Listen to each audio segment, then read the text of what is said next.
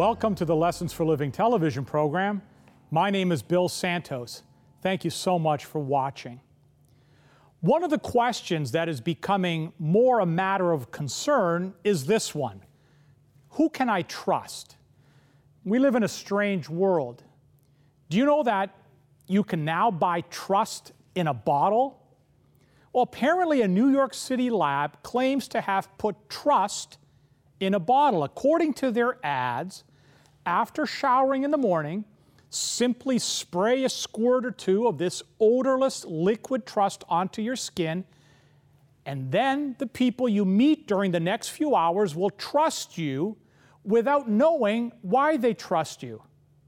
Well, what is in liquid trust? Well, allegedly, it is this hormone called oxytocin that the makers claim that this hormone is the actual scientifically proven elixir of trust that is naturally occurring in humans. It is a hormone, they say, that plays a significant role in childbirth, breastfeeding, and even in romantic love. Now, how do we know they're telling us the truth? Well, that's a good question. And since it retails for something like $30 for a small bottle, maybe just a little bit of old-fashioned skepticism is in order. Now let's deal with the issue of trust for just a few moments. It's one of the most important issues with which all of us will have to deal with. It affects our life as people, it affects our life together as families, it affects our individual happiness. Surveys today indicate that trust for other people and trust for institutions is at an all-time low. A recent study said that only 53% of Canadians trust the core institutions of business, government, media, and non-governmental organizations, marking a 3% decline from just last year.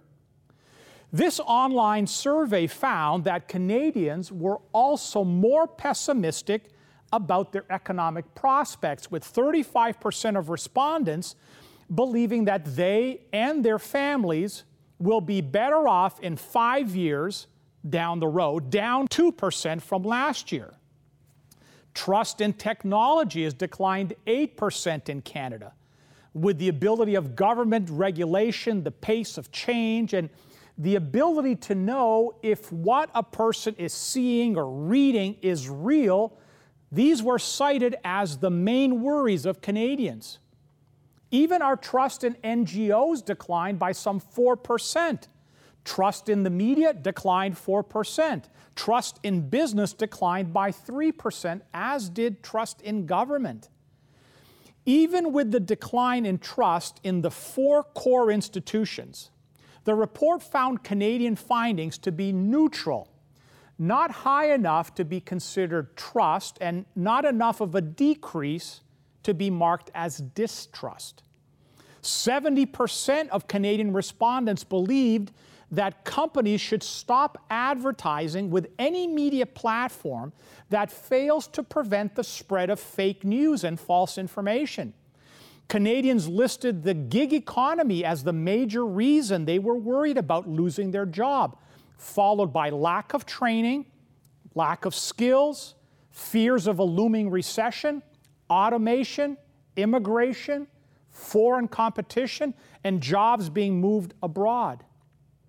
The report marked a loss of trust worldwide and found that there were 2 different trust realities, in that the informed public trusted core institutions more than did the mass population. 56% of the respondents said that capitalism as it exists today does more harm than good in the world. 83% of respondents worried about losing their jobs. 61% said that the pace of technology is too fast and government does not understand emerging technologies enough to regulate them effectively. 57% said the media they use was contaminated with untrustworthy information. 73% of the respondents worried about false information or fake news being used as a weapon. The report noted that no institution was seen as both competent and ethical, with only business being seen as competent and only the NGOs as being seen as ethical. Ethics and ethical drivers were 3 times more important to company trust than competence. Now, here's a shocker. Even scientists are suspect nowadays, as the controversy over handling the pandemic would seem to indicate. People nowadays, they don't trust their doctors, their bankers, or, much as I hate to admit it, even their clergy. You know, the rapid rise in divorce rates indicates that even within the family, trust is in short supply. As for trusting your employer, that seems to be a thing of the past. Employees, even of large and stable corporations, view themselves increasingly as independent contractors ready to move at a moment's notice to greener pastures. Why? Well, because they feel their employer would be equally eager to shed them if that would mean an improvement to the bottom line. Corporate loyalty is no more. Young people with huge education loans hanging over their heads are questioning whether our entire economic system can be trusted to give them the kind of future that their own parents have enjoyed. Trust in friendships, the economy, products, government, religion, and science have all declined. Now, friends, this is a big deal. You see, our world was designed to run on trust. Trust is essential to everything that we do. You know, we trust the other drivers on the road will stop when the light turns red. We trust the builders of bridges to get it right when they build a long span across a wide waterway. We trust the doctor to be accurate in her diagnosis and the hospital to provide the equipment and the sterile environment we all need to survive a disease. We have to trust the banks. We have to trust the government. And yes, we have to trust Bay Street to guard our funds for our declining years. And we trust that when we stand at the altar, the person we are pledging ourselves to, that they too will fulfill their vows. Trust is a very big deal. When journalist Eric Weiner traveled the world to discover what made some countries happier places than others to live, he found one primary common denominator amongst the happiest societies. And he writes that the essential ingredient was trust.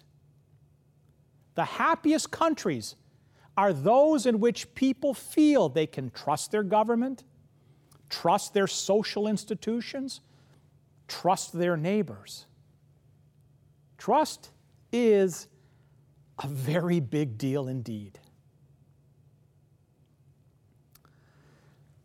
You know, it's evident that one problem that the Apostle Paul had at the very beginning of his ministry was that many in the early church just simply did not trust him. Let's go to Galatians chapter 1, beginning at verse 11. Here's what it says.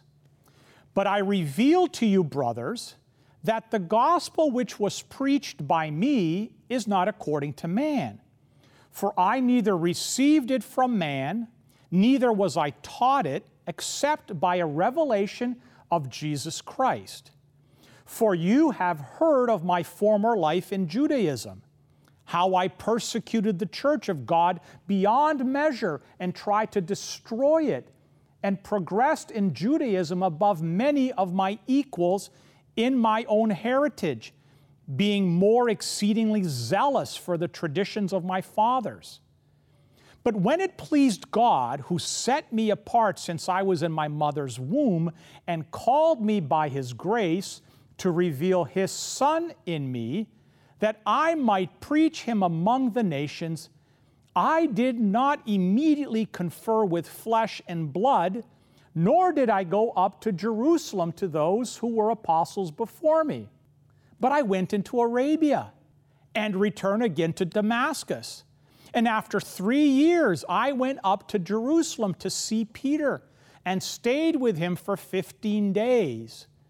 I saw none of the other apostles except James, the Lord's brother. In what I am writing to you before God, I do not lie. Then I went into the regions of Syria and Cilicia and was unknown by face to the churches of Judea, which were in Christ. They had heard only he who persecuted us in times past now preaches the faith which he once destroyed. And they glorified God because of me. It seems from these verses that there were some there in the church in Galatia that had questions about Paul's credentials. They challenged his authority as a church leader and raised doubts about the authenticity of his calling. So in Galatians, we find Paul taking great pains to assert the validity of his apostleship.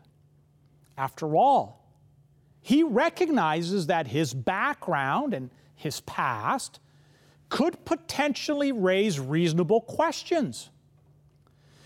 The apostles chosen by Jesus before his crucifixion, well, they had the advantage of being people who actually walked and talked with Jesus. But Paul, on the other hand, well, he had come along and announced his apostleship well after Christ's death and after his own notorious past as a persecutor of Christians. It was little wonder if some believers wanted to know such things as, well, who is this man and where is he coming from and why should we trust him? So Paul confronts these questions head on. He writes, "For you have heard of my previous way of life in Judaism, how intensely I persecuted the church of God and tried to destroy it. I was advancing in Judaism beyond many of my own age among my people and was extremely zealous for the traditions of my fathers." So really, when you think about it, it's actually amazing that people in the early church ever trusted Paul at all. I mean, just think about it. Just imagine someone shows up at your church who was known for their religious hatred, known for their proclivity for violence, was even known to have participated in the murder of a dear friend. It was one that was a highly respected member of your church. Would you trust them? Or would you say, I'll never trust them? You can't change human nature. It had to be difficult for those early Christians to accept Paul.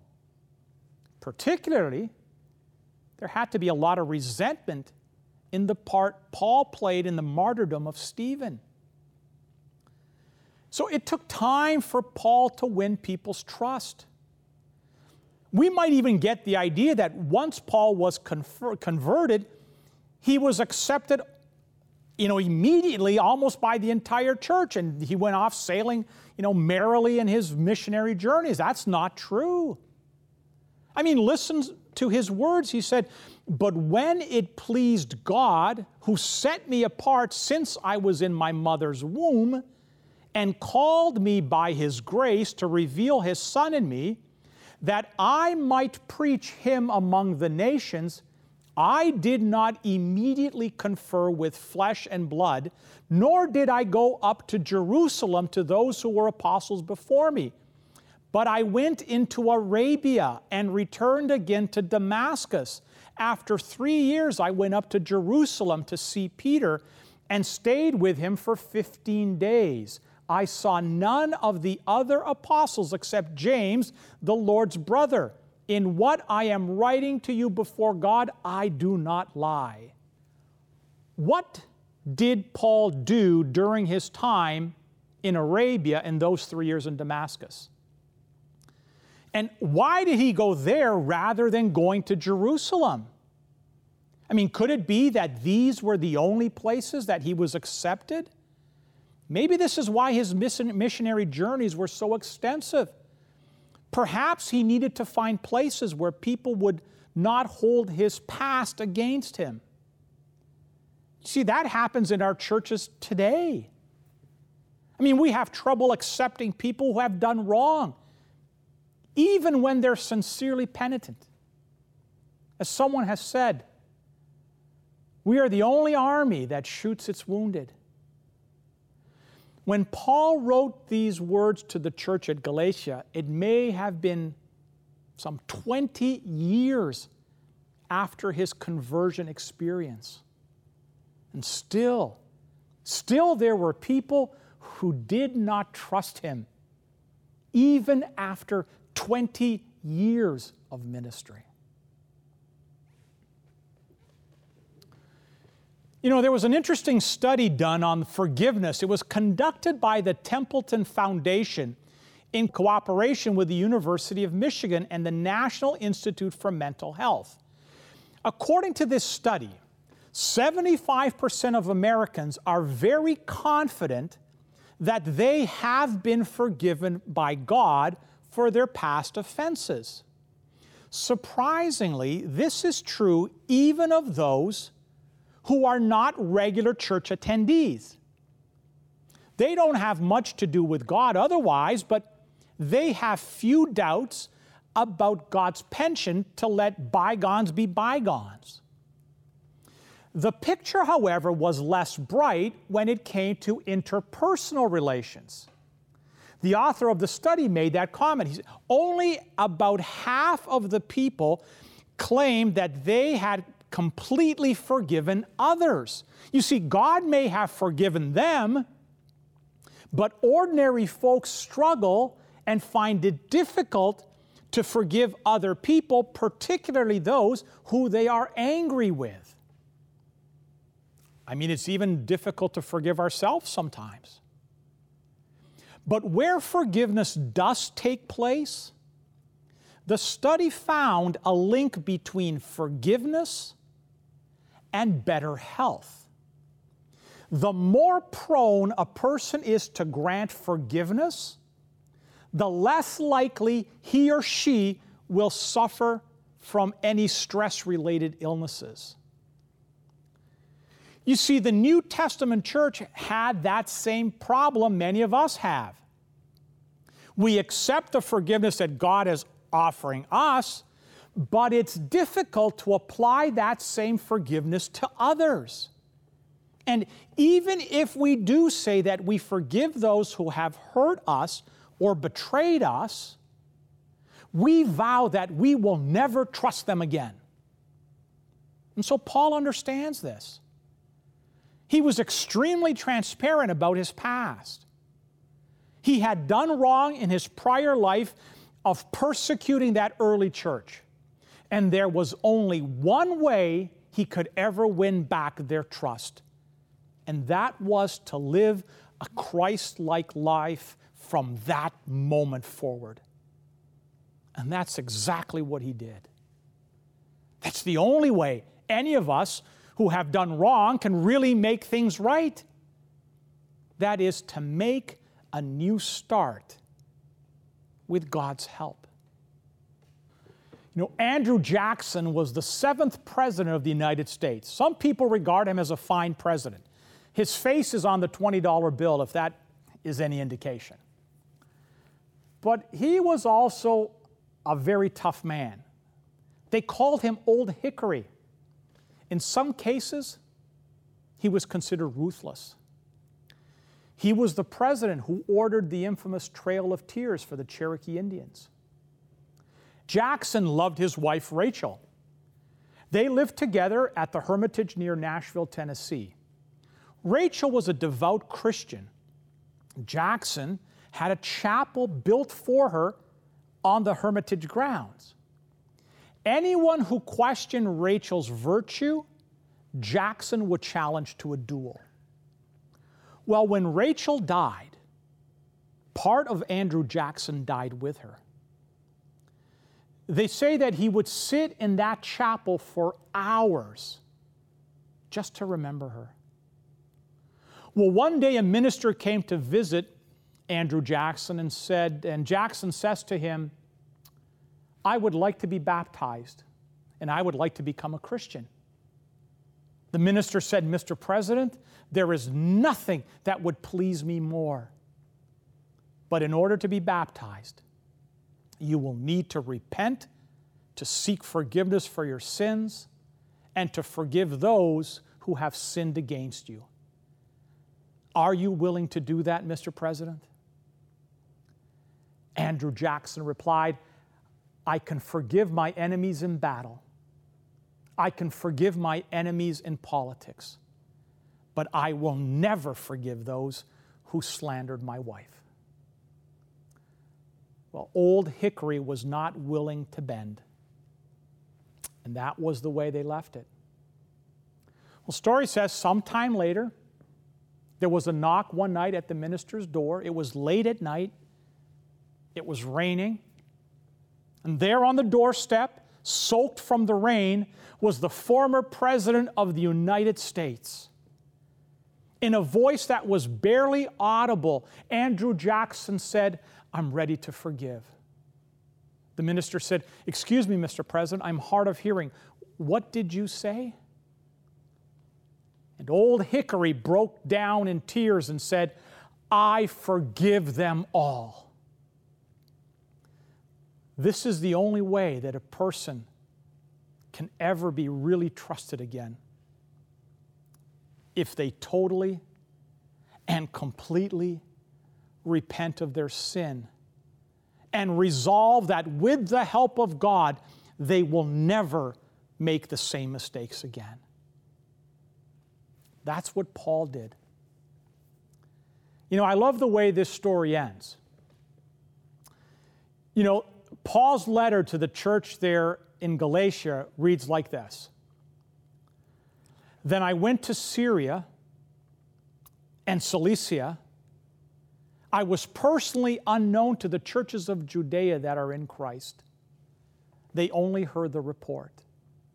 The man who formerly persecuted us is now preaching the faith he once tried to destroy." But then he writes, "And they praised God because of me." Paul's life was an open book. Once he had been Saul who had persecuted the church, and now he was Paul who preached the gospel. And everyone who got to know him, they could tell that he was not the same man that he had been. You see, that's how you rebuild the bonds of trust and forgiveness, through repentance and becoming a new person in Jesus Christ. Let us pray. Gracious God, loving Heavenly Father, we thank you for your love and your mercy. We thank you for the forgiveness that you so graciously pour out to each one of us. Father, I pray that we, as followers of Jesus, will pass on that forgiveness that we have received from you onto those that have offended us. And Father, I pray that through the power of your Holy Spirit, you will make us a new creature. Thank you for loving us. Bless each and every viewer, I pray in Jesus' name. Amen. We've come to that time in our program where we have our special offer.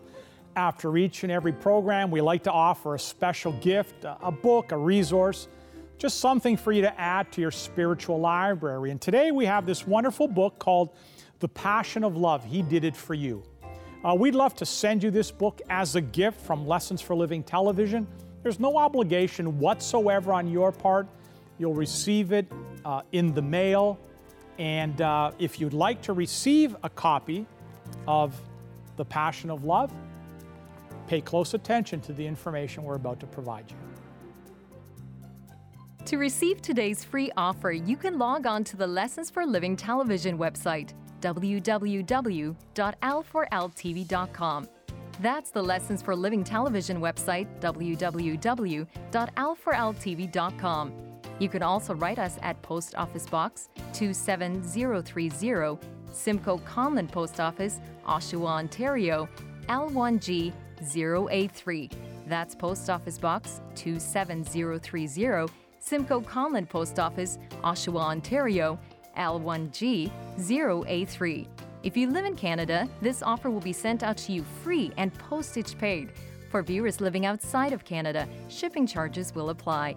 If you wish, you can order this offer by calling our 1-800 number at 1-800-972-0337. 1-800-972-0337. While on our website, you can leave a prayer request, and if impressed to do so, donate to help keep this ministry on the air. Thank you for your support. Well, we've come to the end of another Lessons for Living television program. Thank you so much for joining us.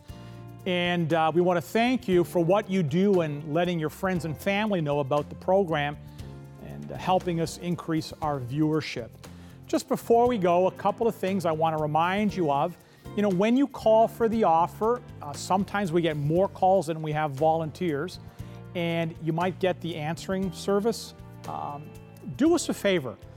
Leave your address, your name and your address. That saves us a lot of time because we can take that information off of the message rather than having to call you back to get that information. So just leave your name, enunciate properly and leave your address, and that will make things way easier and much quicker for us to be able to get the books out to you. A couple of things, resources for you. Our website, l4ltv.com. All of the previous programs are on there. You can go on the website, find out where I may be appearing live or have a live streaming broadcast going on from someplace. So check that out. You can also make a donation online. Every penny you donate goes directly to keeping this ministry on the air. I want you to follow me on Instagram. Every morning at 6:30 a.m. Eastern Time, I put out a 1-minute devotional video on Instagram at Santos_Bill. We're rapidly running out of time. Remember, missionnowcanada.com as the website that has our humanitarian overseas work. God bless you. Thanks for being with us. We hope to see you here again next time. We'll see you then.